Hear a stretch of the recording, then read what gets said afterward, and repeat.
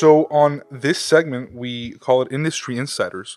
It's where we ask you as our guests about something that you know about your industry that a lot of the public might not know, whether a good or bad thing. And we'll leave that up to you. You know, what are things that you perhaps learned along the way that you didn't expect? Things that the public might have the wrong perception of.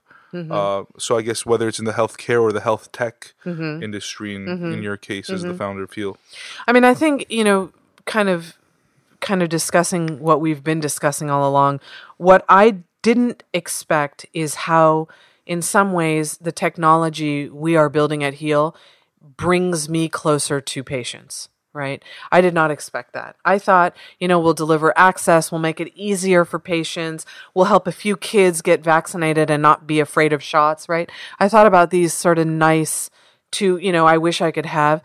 What I didn't realize is how many people would look at what we're doing and say, wow, you know, you're helping people, right? You're actually doing something that is bringing us closer together, that is giving patients a voice to sound off on their frustrations and their inability to get what they need. And gosh, when I started this company, 5 years ago, it was that I needed.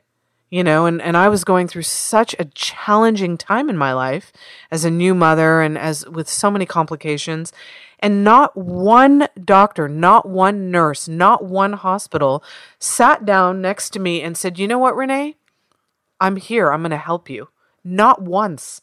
And I went through months of. Why do you think that is, things. though? Just this disconnect we describe. Yeah. It's a disconnect, and it's. Is it a lack of incentive? I don't think it's incentive. It's a lack of awareness. Yeah. And it's a fear of getting too close. Yeah.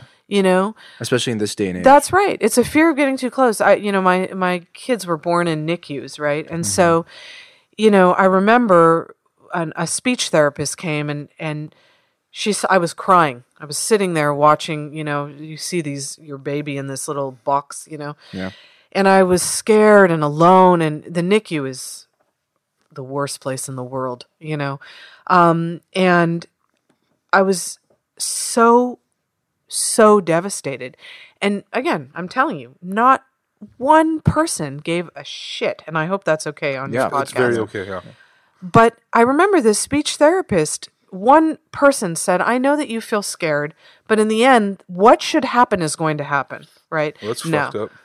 Exactly. I don't know if that was the right thing to say or not. I would probably slap somebody. Yeah, but this person thought they were being helpful, right? At least there's that, But it's I didn't realize, how many per se lives we would touch, I will tell you, when a company is growing, when a business is growing, you have to make challenging decisions. Example, there's a doctor we hire, we love him, we have to part ways for X, Y, and Z reason. We upset X, Y, and Z number of patients. We do that. It happens. And you have to live with that decision. So you, in the name of growth, right? In the name of moving forward, in the name of trying to do better and the right thing, it's challenging. Yeah. But in the end, what I observe is more often than not, people say to Nick or to I, or to this group of awesome people we've put together to build this company, you're doing something really great. I'm proud of you, right? I think what you're doing is wonderful. I think what you're doing is helping people. I think that's pretty cool.